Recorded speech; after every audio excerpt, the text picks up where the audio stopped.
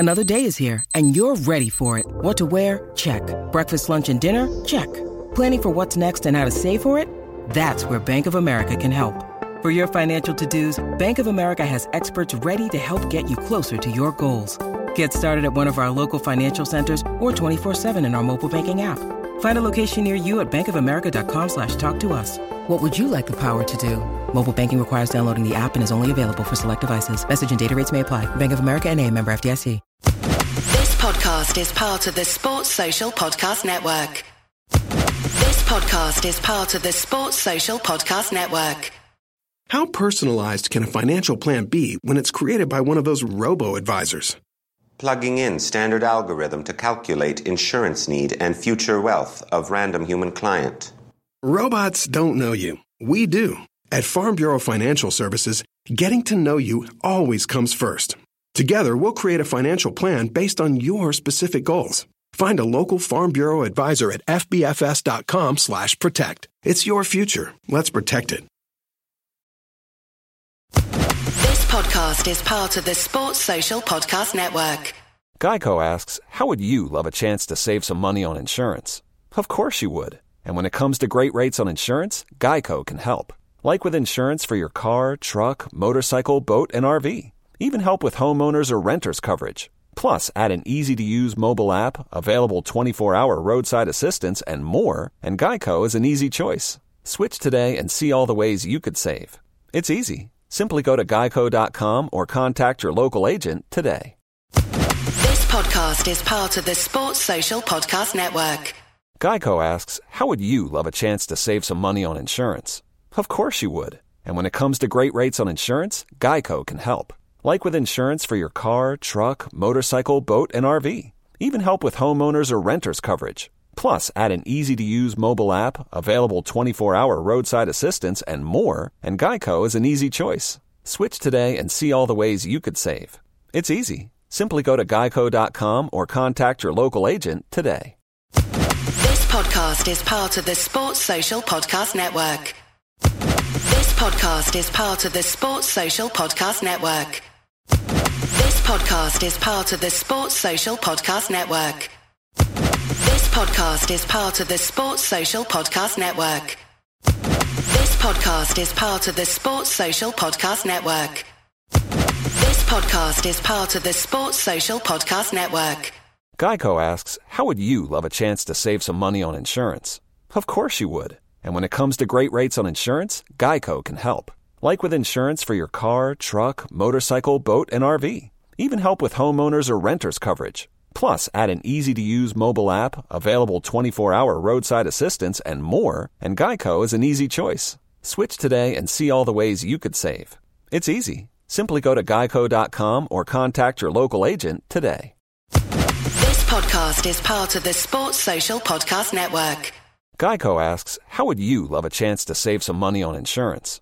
Of course you would. And when it comes to great rates on insurance, Geico can help. Like with insurance for your car, truck, motorcycle, boat, and RV. Even help with homeowners or renters coverage. Plus, add an easy-to-use mobile app, available 24-hour roadside assistance, and more, and Geico is an easy choice. Switch today and see all the ways you could save. It's easy. Simply go to geico.com or contact your local agent today. This podcast is part of the Sports Social Podcast Network. This podcast is part of the Sports Social Podcast Network. It's the fighting. It's the fighting. Clock. It's the fighting. It's the fighting. Clock. Come on, son. No! It's episode 18, season 9 of the Fighting Cock podcast. I'm joined by Ricky. Hello. How you doing? Not bad, mate. Good. And also joined by Connor. First time on the pod. How you doing, my son? I'm feeling good. I'm feeling good. Yeah, I'm glad you took my podcast virginity. I did. I'm willing to take it very hard. One of the things, part of the reason why we want to do on, Connor, because you've got this big thing about Spurs fans complaining or saying that you should be grateful for what Spurs are going through currently because we were so shit in the 90s. Yeah, just get over it. It was a long time ago. How old are you? 25. So, do you remember the 90s? No. Do you remember how bad it was? My earliest memory is my dad getting really pissed off that the Blackburn goalkeeper got man of the match in like a League Cup final or something.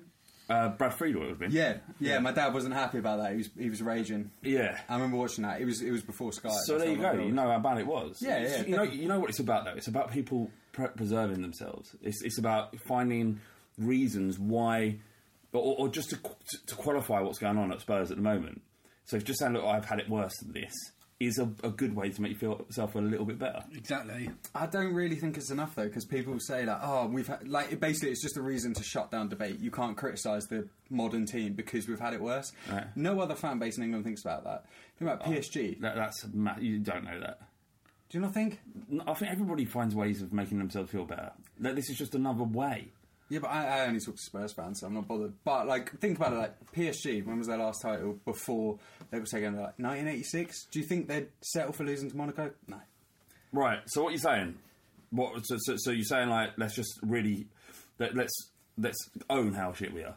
Not own how shit we are, but we were shit in the past and now we're a lot better. Yeah. Why waste time thinking about it? So it wasn't just the 90s though, it was the 2000s as well, wasn't it? Yeah. It's almost 2 decades.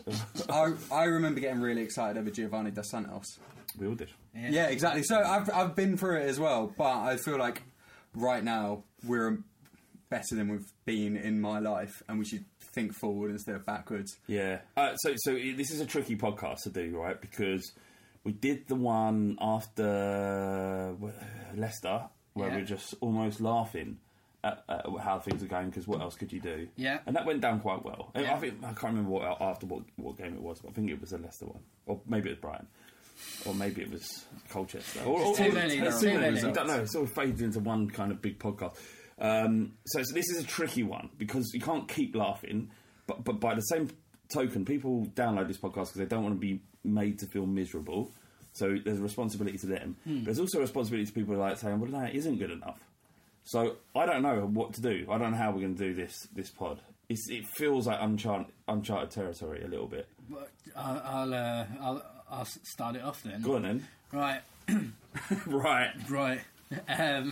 What is it when everyone goes to start something? They say right. I'm Prepare off. yourself. No, right. So I don't know what anyone expected the result to be going up to Anfield. I think we all felt that we were probably going to lose. A lot of us felt that we were going to get an absolute tanning, and we didn't. And for the first half, that early goal really settled the nerves, and it was great to get that early goal. It settled the nerves. For me, it just intensified them, because I thought, maybe. No, Exactly I think that. for the players, I was like, we've got something going on here, but for us, it was nervy, but for the team, the way we set up, the way that we held our defensive line, defence, midfield, the way everyone was dropping back, and it looked like a bit like old times where when Liverpool did have the ball, people were rushing out towards them to press them. And we continued throughout the first half, even though Liverpool were attacking us, to hold those lines. The keeper had a great game, and everyone was mucking in. And after that first half, it wasn't like I sat back and thought, do you know what, I think we're going to win this. But I did sit back and think, you've given a good encounter, and there was a show of maybe unity within the team, or like that they had listened to instructions, and this is how we're going to play it, this is what we're going to do. And then as well with that was noted, you know, the every time there was a foul, people were adjusting shin pads in front of the ball, don't let them play quickly. There was a lot of shit housing, and I like that, because you're just ringing every bit of tactical nous to win the game, and to not let them get rhythm, and for you to be able to do something. And in the second half, they scored 2 goals. It was 2 individual errors, but again, I still felt we gave a great account of ourselves, and we held our shape well. Sonny hit the bar, could have made it 2-0. If it had a couple of inches lower and it bounced off the bar and gone in, or clearly gone in, it's a completely different game. Connor, what do you think of Pochettino's tactics? well, because a lot of people were talking shit about the lineup, but it wasn't terrible. Like, he hasn't really got many choices to make, other than I would have started in Ndombele, because I feel like he's probably the best centre midfielder we've had in a long time, the most consistent. Like, I was quite happy that we didn't concede just before half time, because we'd done that a couple of times recently, and that, I was like, that's a mental thing. I was positive, but then they scored in the first 10 minutes of the second half. So I was disappointed with the result. Like we gave a good example of ourselves, but I kind of feel like that was a bit moving backwards, thinking like, oh, let's just give a good, like, let's just show that we can play it as opposed to going for the win. Yeah, I think like if there's clearly an issue about motivation. We won't go into it again because we've done it so many times. But everyone knows what's going on. What Pochettino did, if we're going to put a positive spin on what we saw, was circumnavigate the issues of an unmotivated team and just get the players to be disciplined. Everyone knows their roles. Yeah. No one's going to have to... You don't have to do anything other than what's asked of you as a professional footballer at this level. And I think we saw that.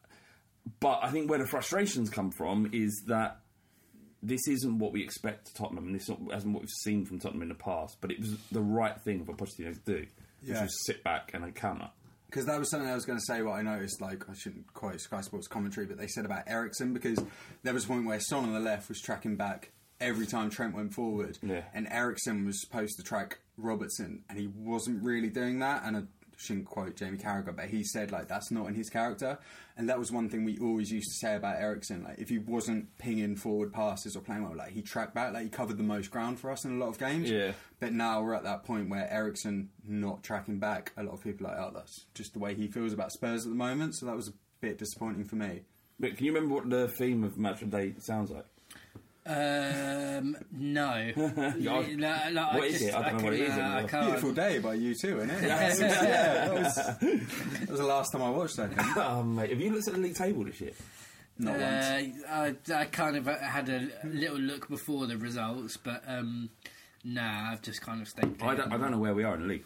We're around. Bottom half. Oh, we're bottom half. Of course we are. Lost all the games, haven't we? Lost all the games. So, but that was another thing about Liverpool when they said, because obviously we beat them 4-1. That was a great result, but it was like that's 2 years ago. One game in 15 matches we've beaten Liverpool. Which is, if we were going into like playing Watford, Palace or something, we've only lost 1 in 15. But we're going to batter them, so I kind of feel like that's probably how Liverpool feel about us. Is the result against Red Star Belgrade? It was a great performance and a great result, and then you go up to Liverpool, like you say, Ricky. No one was expecting anything from us. At least all Spurs fans, and you thought you were going to get a tan-in, as you say. It didn't happen. It was a spirited performance, albeit a horrible result in the end.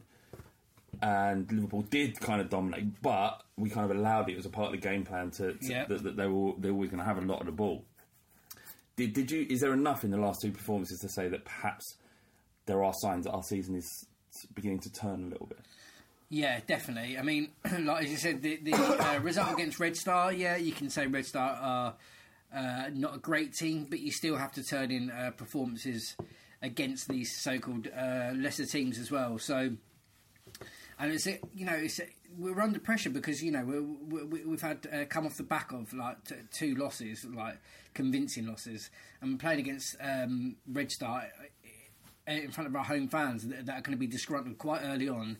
If the team aren't showing or performing, and we smash Red Star, and then going up to Liverpool, like again, it's like we're saying, like we were dominated by Liverpool, and that's part of the game plan. But how many times is it that Liverpool actually go to teams and dominate them on their own turf anyway? Let alone fucking up at Anfield. Yeah, it's true. So it's and like they are flying at the moment. The league leaders, and I think they'll win the league. So it's really tough to then say, oh, actually, because of that result, it's 2 steps backwards, really. Because I think, for me personally, I take enough confidence in the way we performed at Anfield and against Red Star, and the kind of a couple of the sound bites they're hearing from interviews with Poch and other players and stuff to say that they can turn it around. Yeah. Because the thing is, like, even when we were 1-0 up, like, they were penning us in to our own box, and we were pretty much last-ditch defending about the 5th minute on. But the way Liverpool play at Anfield, like, even if they were 2-0 up, probably 3-0 up, they would have been penning us back, going for goals, because they just want it. It suits their forward line to get lots of goals, like, even if it is padding stats. Yeah. So that was, like, it was disappointing to see us last-ditch defending from that early on, but it's kind of at Anfield needs must. Well, if you want to hear a stat, away to Arsenal, Liverpool and City, we're 2 points up from where we were last season. That's good. We lost all those. That would be that'd be really If we haven't lost, to get smashed. Exactly. Yeah. Yeah, just become the really fun good. games. Yeah. If we hadn't lost to the Leicester team, It could be a lot worse again. We could have lost, 6 games by now rather Yeah. than 4. So I suppose there's every silver lining there. It's just like home losses to Newcastle, drawing at Watford before Get we smashed were by Brighton. Yeah. Going out of the League Cup. Yeah, to a League Two side. What happened? What's going to happen? What are we doing? What I don't know. I've asked the same question over and over again. Like, how do we fix this? What happens? I think you've just got to be. We can't keep losing. No, we can't keep losing. But I think we just have to know that we're not going to be able to change anything now or get any players in now until January, and we have to make do with the players that we have and who's available. Who's returning from injury, all that stuff. I don't know, it's like fucking... Doesn't make you feel better, no, it does it? doesn't. But what do you want me to say? Nothing. There's nothing you can say. Ericsson's going to start turning in performance. Maybe. No. Jan's suddenly gone vegan and he's going to put an extra 2 yards of pace on him. And with people shagging his wife. Yeah. He's just going to do that for the team. Exactly. We'll all take a hit. She took one for the team. But she's fucked it. It's her fault. It's not an easy fix, and I think Poch has to. There's only solace in the fact that people do seem calm at the club. Like Poch seems calm. Does that make you feel a bit better? Or? Well, we've got solace in the fact Kane will do anything for the team, and it's looking like Son will do the same.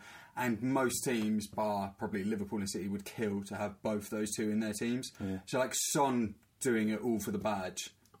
Who wouldn't want that in their team? Because it's like he clearly loves the club, and the quality that he has is quite unmatched.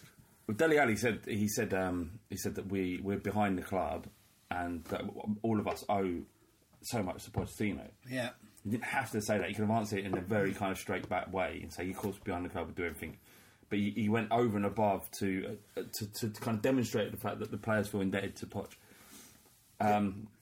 Which is all good, the platitudes are great, but it's like you've got to start winning games. You have to, and it's not, I know, like Kane said it. We're going to come on to a Kane quote in a bit and have a chat about it. But sometimes clubs go through this where you can't buy a win. Yeah, you can't string a win together. Yeah. Liverpool unbeaten at home in the league for over a year, and they've only failed to score once in that time. So you kind of... So, yeah, what does that... I mean, it can't... For me, it puts that result in perspective. It's a free hit. As long as we didn't get absolutely annihilated and we up didn't, there. And we didn't. We gave a good encounter of ourselves then. And there weren't any real sitters. They had a couple of free headers, but they had a lot of position, but we didn't really give them that much. It was only the penalty... Go on, Conor. Any Spurs fan that was going into that game at Anfield thinking we could win was led by pure blind faith. Just love of Tottenham and thinking we could do it. So the fact we went away at 2-1, it's not the end of the world. Like a lot of other teams, better teams will go there and get battered. Yeah. Not better, but on par with us, teams will get battered. So it's a shame that we didn't win. And it's just tough because we went 1-0 up. And you know what people are like, oh, classic Spurs, to bottle a lead. And we didn't bottle that lead. Just sometimes a better team beat you. Yeah. And it's you don't want to admit that as a Spurs fan. Before we started. Do you know what I mean? Yeah, exactly. 2-1, it's not the end of the world. You're not going to be demoralised after that loss. It's just frustrating for what it means. Yeah. What do you think about the penalty? I thought that it was a penalty, clearly. But it was harsh on Aurier, and a lot of people have been digging him out. He put himself in a situation where he kind of won the ball, lost his foot in, scraped it around, and was looking to just welly the ball. And Mane put himself in front of that. He didn't even know where Mane was. Put himself between Aurier and the football, and Aurier went to kick the ball, kicked Mane. It's a penalty, and Lamela got one. Was it last year or a year before? And it was the same thing. The irony here is that Liverpool fans should be coming out and going, "That wasn't a penalty." Yeah. Because they said the same thing about Lamela, but we know what they are. Personally, I don't think it was a penalty. You can't hinder an attacker in that way. No, but how he didn't know. He raised his leg to clear the ball, and then the players come round and there's been a leg tangle. Yeah. They've both gone down. Like if You can't- again, you can't- you yeah, but can't. I know. But then if someone is about to kick the ball or someone's about to clear it, and you think, oh, instead of getting the ball, I'll stick my leg there. Yeah. And then he takes my leg, then that's a penalty. Like, that's ridiculous. Why would you ever try and play for that? Or or why would you even give it? Because you know exactly what they're doing. It's. I just think it was incredibly harsh. I can see by like letters of the law, this is the rule book. He's blah blah blah. But I just think it's the law, isn't it? No. You can't just say you can say I don't agree with the law. no. I don't think it was a penalty. Okay. It's kind of like Sissoko putting his arm up in the Champions League final, isn't it? Like, he didn't mean to obstruct Mane, but Mane kicked the ball into his hand, into his arm, basically. So it cost us. So what I'm saying is Mane hates Tottenham. Yeah, Like, I mean, definitely has a thing against us. He always he's such a good player. Yeah, he's an It's unbelievable winger, isn't he? Yeah, he's brilliant. He's brilliant. The thing is with Liverpool, like, when they signed Mane, they paid like what, 34 million. It seemed mad at the time. Yeah, everyone was like, "Oh, you've overpaid for him," but he really has proved his worth. Yeah, they haven't overpaid. They haven't paid. He's top drawer. All of them are. And the thing with Klopp is he's made average players look previously average players look really good. Yeah, the thing about That's what Poch used to do. yeah. Poch would fucking do that. The thing about Liverpool is I kind of feel like, I'm not saying they're like we were, but the fact like Dejan Lovren came in for Matip, but because their back line is so settled, 3 of the 4 that are usually there were there, Lovren could kind of slip in. He's not as good as Matip, but the mistakes he made were like swept up by their wing backs, whereas with our back line now, because it's so unsettled, if you take Vertonghen out, like, Sanchez comes in, but he's not sure who's playing on the right of him, who's playing on the left. So I think that helped him because of the style of the game. And I've also been a big critic of Sanchez, but I thought by and large, apart from a couple of little bits, he had a good game. Alderweireld was our best player. Yeah. Or Gazaniga. Yeah, definitely. He did well, given the fact that he is kind of inexperienced, and he's always going to be. He's not assured at the back, but the fact is he prevented goals from going in, and that's all you can ask, really. Yeah, Danny Rose is suspended for the next game against Everton, which isn't a bad thing, is it? I think all of us have kind of... Bit relieved, yeah. Davies going to play. The thing about Davies, he usually 6 out of 10, but he doesn't mess up, so it's like he'll give you an okay defensive job, but if you look at his form for Wales and he's the game against Red Star, he's clearly someone who's confident at the moment. Yeah. I'm surprised that... Well, I'm kind of like... When the team sheet was read out, everyone was a bit kind of like... There was a lot of people miffed, weren't there? Yeah, there were a lot of people flapping, and in order to kind of like to see it, like Danny Rose and Davies, if you want to pin their fullbacks back, Danny Rose is going to be the person that's going to be that more ambitious and that's going to push forward and that is going to actually pose a threat. Whereas Davies, he won't pass the halfway line. But he'll be steady. But I think by doing that, you're inviting the attack on down that side. Yeah. So assessing your own fit, and I don't think he's going to be introduced to the team in a while, really, because of his. Kind of feels a little bit like New Year, innit? But he's not. He's training. He's in full training. Yeah, I know. But Potts don't play like that. Takes ages. Doesn't trust them until he's seen him in training. Yeah. The problem is, like with Liverpool, their fullbacks, like when they did the cross-field ball, it was just so impressive, and it's like I feel like Tottenham are the only team that try to play like high pressing with fullbacks that have no pace. It's just too late, though, isn't it? Yeah. It used to work. It's not working anymore, and our fullbacks are easily our weakest position, and that needs to be remedied. Max Aarons of Norwich. Yeah, everyone's heard of him, hasn't he? Yeah. Actually, you're from that region. Is he rated down there? Do you know? A bit. I haven't really had much spoken from Ipswich, but Tyrone Mings was heavily rated. What, Ipswich and Norwich? Yeah, we don't like each other. It's Old Farm derby. No, I know the Old Farm derby, innit? So but I'm just saying, like down there, people talking about Max Aarons. Yeah, definitely. They are? Definitely. Yeah, for Norwich, because I work with a few Norwich fans and they love him. Do they? Yeah, definitely. There's something exciting about seeing a fullback go forward, isn't there? He's a direct, quick fullback. Yeah, exactly. Get him in. Because he's one of the ones that Spurs have been linked with. Because we used to do that. We used to like just kind of like look for the gems, didn't we? For Sheffield cheap United. young England players like Norton and Walker. Yes, but right, yeah. we don't tend to do that as much now. Paul Corfra, he says, what's happened to Delhi? Now, obviously, I've for a long time not been fully on the kind of Dele Alli train. I haven't, but it's even when we score 20 goals in a season, I think on a Ball Street video, I said that he's overrated. But it's hard to argue that when he's 20 goals a season. Now it's easier because he isn't playing that well, but then none of them are. So I really don't want. I'm not going to perpetuate an idea that Dele Alli isn't the player that we think he is, because he's had that in him previously. It's just for a long time I haven't been sold on him, and I don't know. What do you think? What has happened to him? Injury, really. I think was he playing well up until that Fulham game last year? Because that injury does coincide. His lack of form since that game against Fulham when we last won away. He got injured that game, hamstring, right? Yeah. We haven't won away since then, and his form hasn't been great since then. So I'd put it down to injury, but I'd also put it down to when the front four were on song and they were in a rhythm with each other. As soon as Ericsson would drop off or Sonny would drop off, then they would all kind of, it just wouldn't work. So, and when we were attacking and when we were scoring, we were playing great.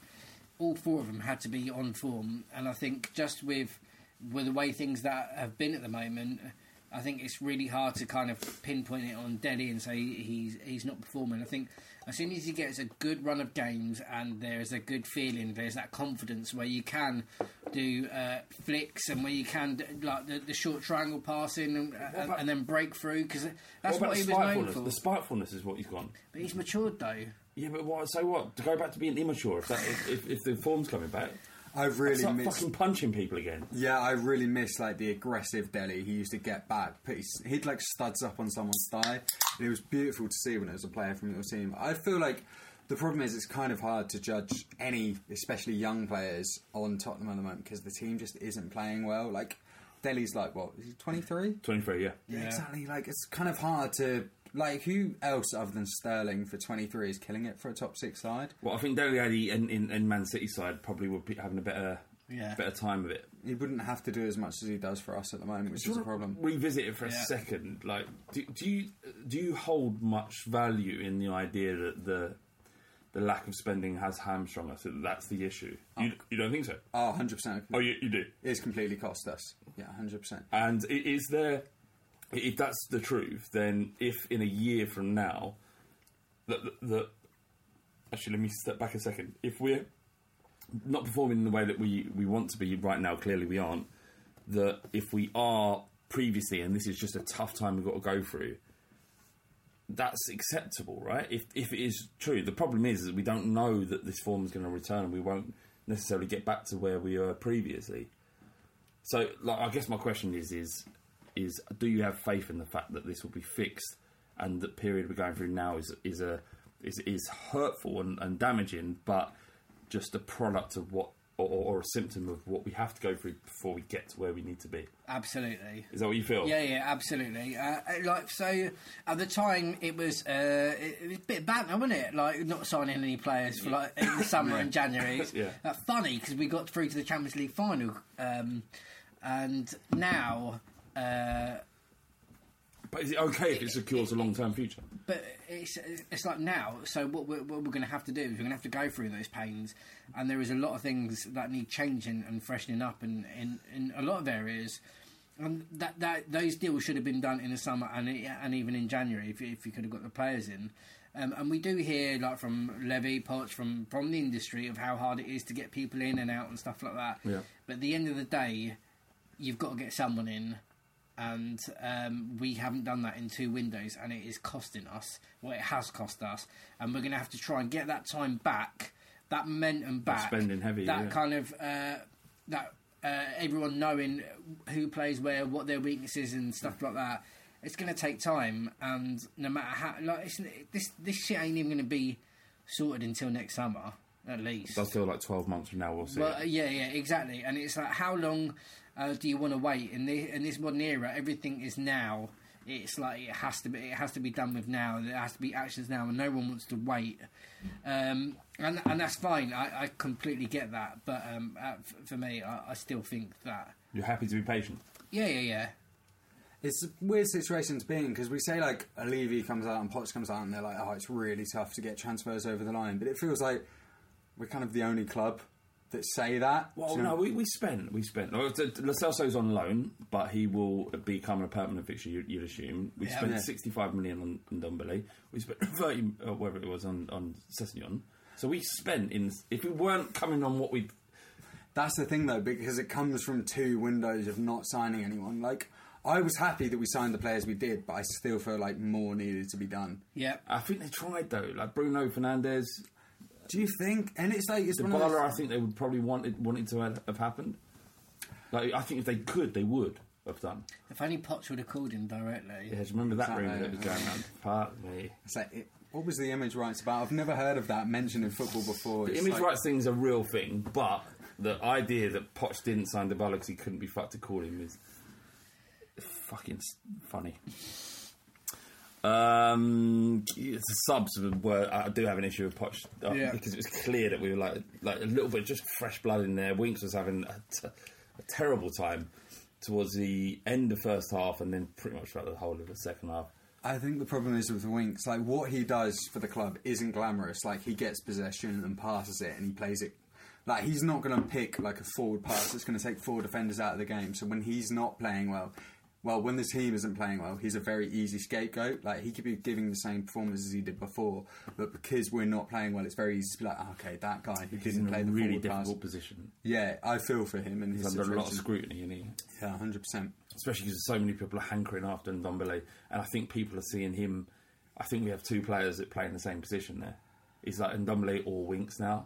Yeah, and I feel like with Winks, because he's young and he's English and he came through the academy, like Dele didn't come through the academy, but because Dele is young and English and Tottenham, he's done so well, and Kane came through the academy, he's done so well, people kind of expect Winks to just put in this like world-class performance. It's like, the thing is with Kane, we've got very lucky in the sense that we've got the best strike in the world come through our academy. That's not going to happen with every English talent who comes through Tottenham. It'll never happen again, probably in our lifetime. Yeah, it's like a once-in-a-lifetime thing, and we should just enjoy it for what he is. Yeah. And I feel like Winks is in a really difficult position because we are under the cosh, and especially that game against Liverpool. Is that anybody in that defensive midfield who's been asked to play is going to find it difficult. It's a really difficult...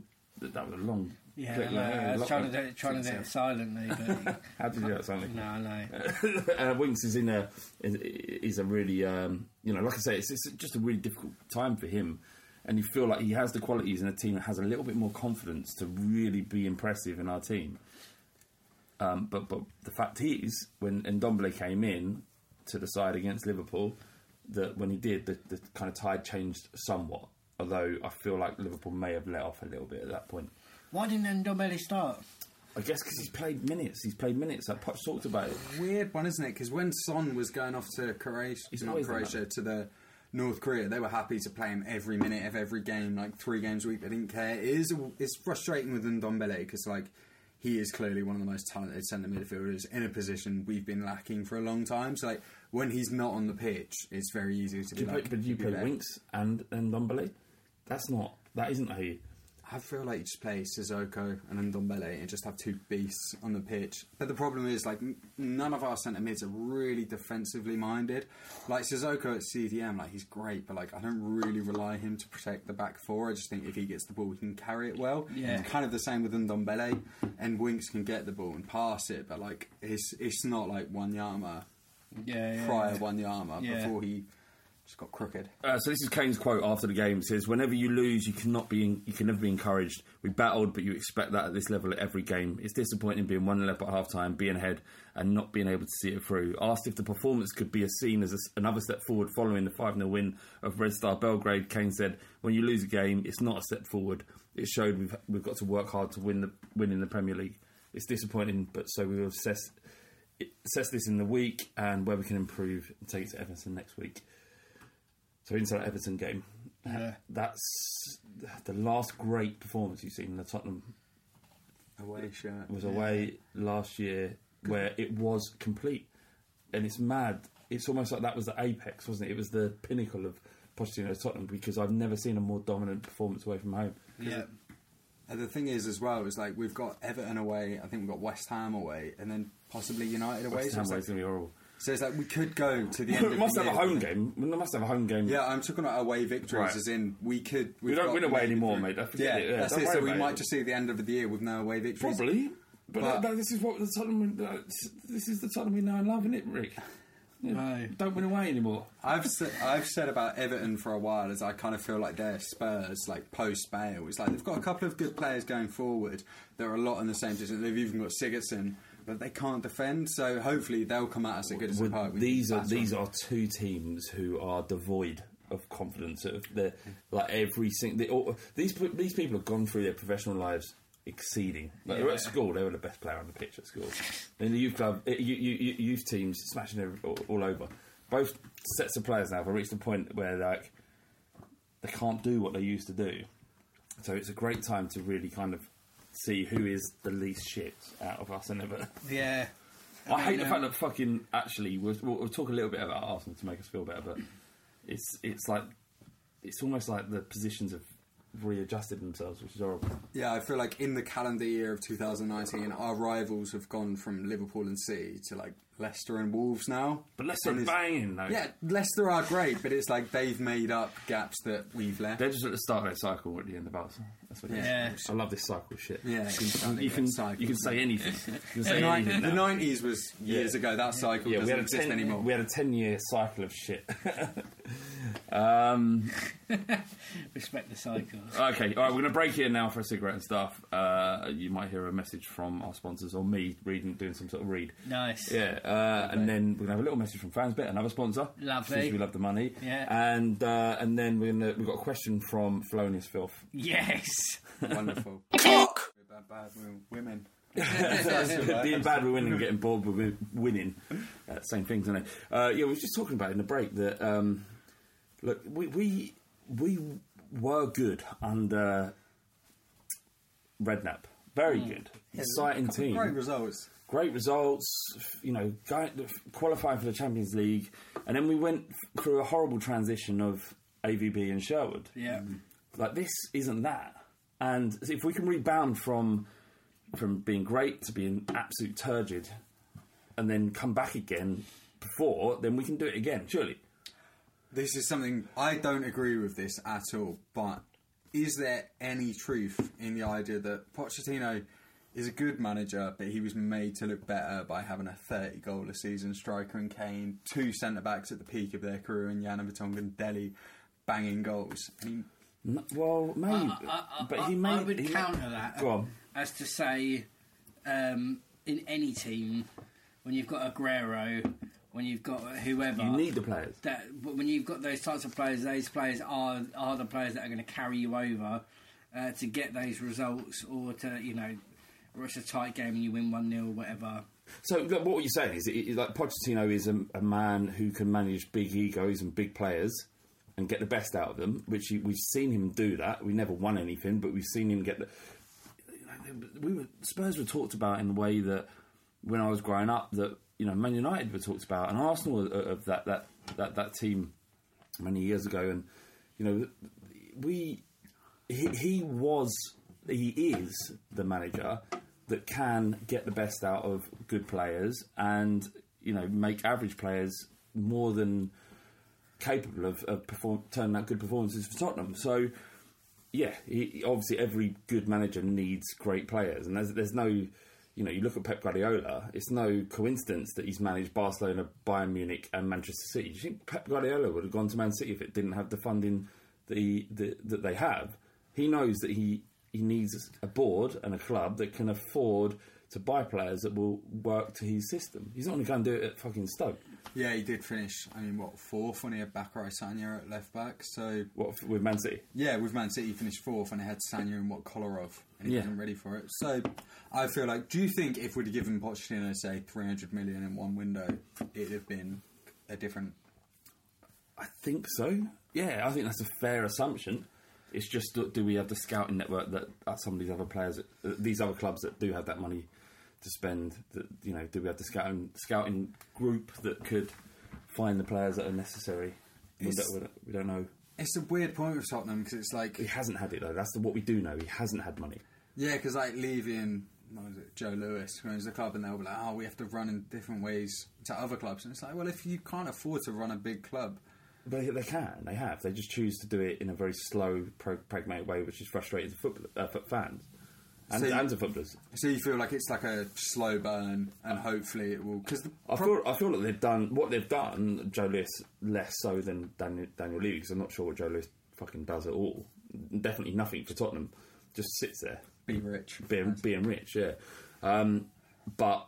They are he what we have now as Tottenham isn't what, like you mentioned about the 90s at the beginning. That isn't our football club anymore. That ain't. And we're in a situation where we can't really fail in the same way we have previously. That's my... So if we are a completely different club to we were in the 90s, do you think we should stop harking back to results in the 90s to... Because the problem is, I feel like... You made your point earlier. You're right. Yeah, I'm right. Sorry. I hate being told I'm right. That's the worst part of it. But we shouldn't use it to shut down criticism of the current team. Like, we did spend a lot of money in summer, but with the money that gets chucked about nowadays, I feel like a little bit more would have been helpful. And this is the thing, is we don't know, because we don't know until we've gone through a couple more windows whether or not what Levy said about investing in the team is bollocks. I think that our activity in the transfer window during the summer showed a demonstration of a willingness at the club to invest in the squad. Yeah. And if that is true, and we don't know it yet, then you'll see more players come in January and the summer next year. The summer next year is going to be key. Because this is a discussion I was having with my dad, and he was saying that basically, Lo Celso hasn't given what he thought he would, and he's criticising Ndombele, he's wrong there, but do you kind of feel for players like that, Lo Celso and Ndombele, that the Tottenham they've signed for aren't performing like they thought we were? Yeah, but say Modric, when he signed for Spurs, that he went into an absolute shit fest. You know, he didn't know it at the time, but that's what ended up happening. And I think, you know, these players are being paid handsomely. Lo Celso hasn't actually signed; he's on loan. Remember that. So yeah, I mean, I if I was Lo Celso and Ndombele, I'd be looking around going, "Fuck, have I got involved in here?" Yeah. But I think they'd also know football well enough that things change quickly, and 6 months is a long, long time. Yeah. And, you know, as long as we consolidate our Premier League status this year, then next year we can rebound. It's just going to be a painful, long experience. And this is something that Pochettino actually said. He says that fixing what we got wrong at Spurs. And this is before. Yeah. This is before we've kind of seen what's wrong with the squad. He saw it. He said, look, this is going to be a painful experience. So I feel like the club knew. Maybe they didn't think it was going to be as bad as it has been, but I think they see an out. But we've got to start winning games, haven't we? That's what it all comes down to. Yeah, because I feel like... We've got to get over the line. We've got to be good enough to beat 60% of the Premier League. I think for all of this is it's all well and good saying, yeah, it's a learning curve. But I think with the kind of relationship between Poch and Levy, that it is a bit of a learning curve, because they're both new into what they expect and what they're being told to do and stuff like that. And I think as well that with the way things have gone previously, in where they have been so measured in their recruitment, like, are they good enough skillfully? Right, tick box. Are they good enough mentally? Tick box. Where have they come from? What's their ground? I think it gets to the point of, like, you can't capture everything, whether to say, right, they are now good enough for Tottenham. And I think with Poch, the rumours that he was, he was given Tielemans from Leicester and other players, and he turned his nose up. And I think this time, come January or in the summer, and I think Levy has to be ready to say that he was always holding out for the maximum price for Eriksen, for Toby, for Jan, for Rose, whoever. He's going to have to lower his expectations and think, I'm going to take a hit on that. And then with Poch, he's also going to have to accept the fact that the players that he wants to get in, that they are not going to tick all the boxes, and they're not going to be the perfect match to walk straight in. He's just going to have to trust his instincts and go on a punt with people as well. Well, I just feel like that those skill sets that exist within Pochettino are perfect for finding a rough diamond and creating something out of him. He's proved it over and over again. Look at the money that Southampton got from that team that he took over from Nigel Atkins, I think he took over from. Yeah. He turned Southampton into a excellent footballing side, but more importantly, he turned players that weren't worth the money. Southampton got money for these players, and they just weren't worth it. He did that, and he's done it for Spurs as well. He's turned us. He's been a massive part in turning us into the club that we are right now. And part of the reason why everyone's so fucked off is I feel like we all know what Tottenham could be and what we are. It's just that we're not seeing it on the pitch currently. Filoni sent in a question. He wanted us to discuss this. I think it's on the back of Liverpool's reaction. He's been getting some stick from some Liverpool fans. He says, do you believe in the future, say 100 years from now, passionate die-hard fandom of football clubs will be laughed at like evangelical religious people are laughed at in some sections of society? Do we behave in a weird way, football fans, around our football clubs? And Liverpool especially do. Yeah, I can see that, because when I was coming to the pod today, my girlfriend was like, do you even like Spurs? She was like, you're so critical of them. And it's like, it's a real problem. Like, football fans, like, I don't know, it's a great outlet, isn't it? I love Tottenham, I love getting together and talking with Spurs fans about football. So I feel like as long as it doesn't cross a line, like if my manager was an Arsenal fan, obviously I'm going to work for him still. So it's not at that level yet. It's just, for me, it's a beautiful way to spend my free time. It's when it becomes more, and it does that for so many fans, it becomes more than a pastime. It becomes a part of their identity. And we've all been there. We've all been there. So the first thing that you often speak about when you meet a bloke that you don't know, just to create conversation, is what team do you support? Yeah. And if they say, no, I don't like football, you're like, fuck.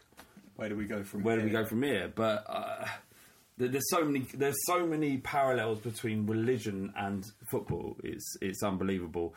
I feel like there will be kind of peaks in how embarrassing football fans are. And most fans and most clubs don't kind of put themselves above the parapet, but Liverpool fans do. I feel like it's a weird place because Copper90 did a study of like younger football fans, and they were saying basically because of the way football is becoming, it's so monopolised, it's such a global sport now. They're like, you get young kids who grow up in, I don't know, like Preston, but they play with Napoli on FIFA, because so they then end up supporting Napoli because they like them. Yeah. So I kind of feel like possibly the fact that I support Tottenham because my dad supports Tottenham and I love my dad, so that was like our family unit. Yeah. So I could see like the family idea of football, well, going the way that Tottenham has, where it's becoming less and less part of actual fan bases. It's you support Tottenham because, I don't know, like you like their kit more or less than it is now, whereas I support them because my dad supports them. Yeah. Can you imagine 100 years from now that no one actually goes to the stadium and people were laughing at us going out in all weathers, making travel journeys, when all you have to do is just plug your headphones into something. That's so sad. You've got surround sound, you've got like, this smell-o-vision, and there's dirty beer farts going on in the ground, and like people shouting stuff. But do you know what, right? And like we're saying about how embarrassing, or it's embarrassing about, it's not, football isn't a pastime, and like, Tottenham is my life. It always has been. It always will be. It affects my weekends. It affects my mood. Like, even when we're going through these bits, and even when we're fucking winning, it's like, there's always in the back of your mind, like, what's going to happen next? But it's the hope that, you know, that will get you. And no matter where I am, what I'm doing, whatever time and how bad we are or how good we are, it's that hope of there is going to be something greater that we around the corner that we haven't yet achieved, and it will always keep me going. And not only the football side, it's the meeting up with mates, having a laugh. You know, I've got a missus and young kids, and your everyday life routine, and then unzipping from Rick, the dad, goes to work, blah blah blah, and going to meet your mates, getting pissed up, having a laugh and stuff like that. I don't think... How would you ever... Replace it, synthesise it or whatever. Yeah, definitely. Like, I have a 7-year-old nephew and a 5-year-old nephew, and they started loving Tottenham. They say Toplum because they can't pronounce it. Just seeing them love Spurs makes me love them so much more. So I feel like the connection you get from football, maybe for some fans it can drift, but the connection you get from people, I don't really feel will be replaced. There's nothing in society that I can think of that gives people more happiness and creates more sorrow, but that's from a basis of loving something than football. Like, it's unparalleled anywhere. And part of the reason why we're sitting here talking about Spurs, but you're affected by a result, you know, us losing to Liverpool or Brighton or whatever it might be, it's because you love it so much. You love the club. Like when you see people like tweeting and going mental on Twitter, or you see even Arsenal Fan TV, DT and Troops going crazy and in most people's opinion, embarrassing their football club. The way they behave is a reaction to the fact that they, like all of us, have fallen in love with something. And football does that, and that's why it is so important. It gives people respite, but it also makes people happy, and it also makes them feel alive by being sad as well.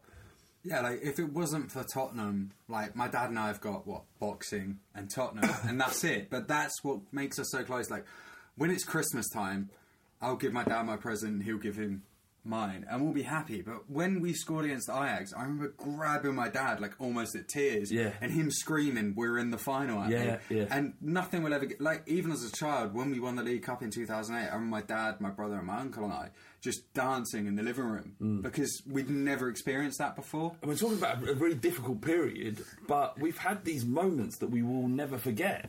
Exactly. We will never forget. That one against Ajax was so incredibly un-Spurs. Yeah. That we will never forget it. And this is during a period where people are now going, well, we haven't won away since January. But it doesn't matter. It does matter. It does. That's the wrong thing to say. It does matter. But it also, if that really bad spat of form is punctuated by unbridled glory, then there's solace in every bad performance. Yeah. Anyway, got some news here.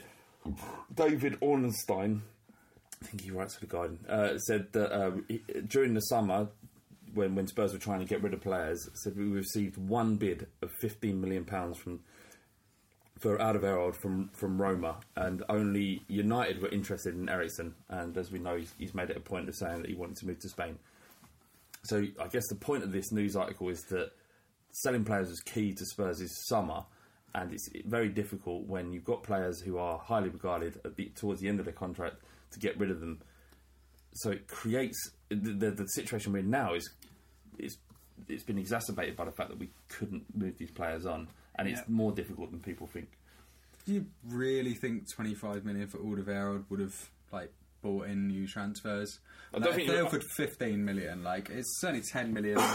I'm quite happy Alderweireld stayed because he's clearly one of our best centre backs. But it was I don't know, I shouldn't quote Carragher, but he said, with a lot of our players, are they really better than Spurs? Is Alderweireld going to go into a team that's better than Tottenham?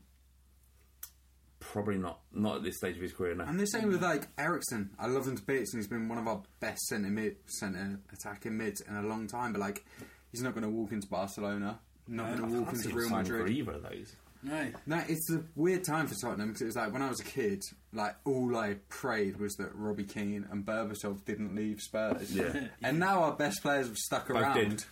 Yeah, and I'm a bit I don't know, if someone had offered you 70 million for Eriksen last season, you wouldn't take it.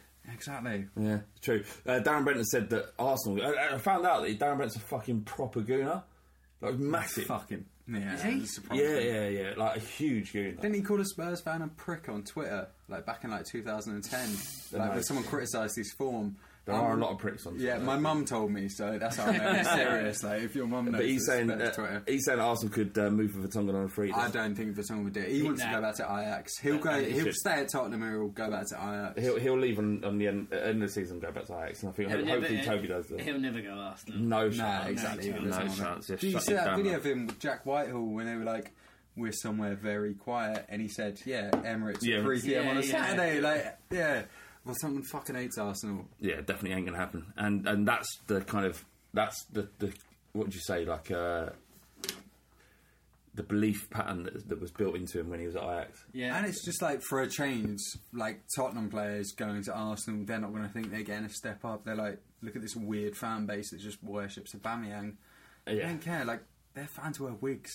Not bothered. To see DT got his hat snatched off. Yeah, good. Yeah, it was by Paris fans apparently. I hope was it really? It was beautiful. It was just like they knew what they were getting, but just a little pluck of the hat, and then people like sending photoshops. Pictures of his head. I hope someone snatches his head one day. He deserves to get banged out. Like, I met him a couple of times, and every time I met him, very lovely and no problem, as you'd expect. But it must be mad living his life. Like how much negative energy that he's brought back to him. I wouldn't replace it. Like my friend sent me a video of his hat getting snatched off him, and it was to P. Diddy and Faith Evans, every step you take. It was just like banging. It was like R.I.P. hat 2018, 2019. You deserve it, big man. I've seen this thing on Reddit earlier today, a post on Arcoys, which you should go, if you're on Reddit, go and subscribe to the Spurs page. It's very good.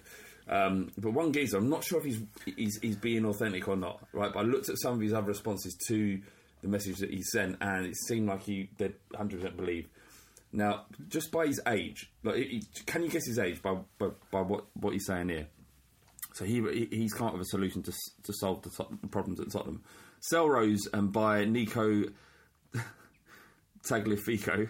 Sell Toby and buy in quotes a better centre back that's been great in the lower leagues. Excellent. Sell Jan and buy a midfielder. Excellent. Sell Ericsson, buy Ziyech, Zionilo, Donny or other prospects, and sell Serge and buy Atoll or any other no-nonsense right back. So, there are people walking around thinking that they can solve the problems at Tottenham. Football manager chat, though, isn't it? Yeah, that's what it thinks of. Yeah. That's what it thinks of. I just wonder how old do you think he is? 13. 14, big man. He doesn't know what he's about. I think he's about 14.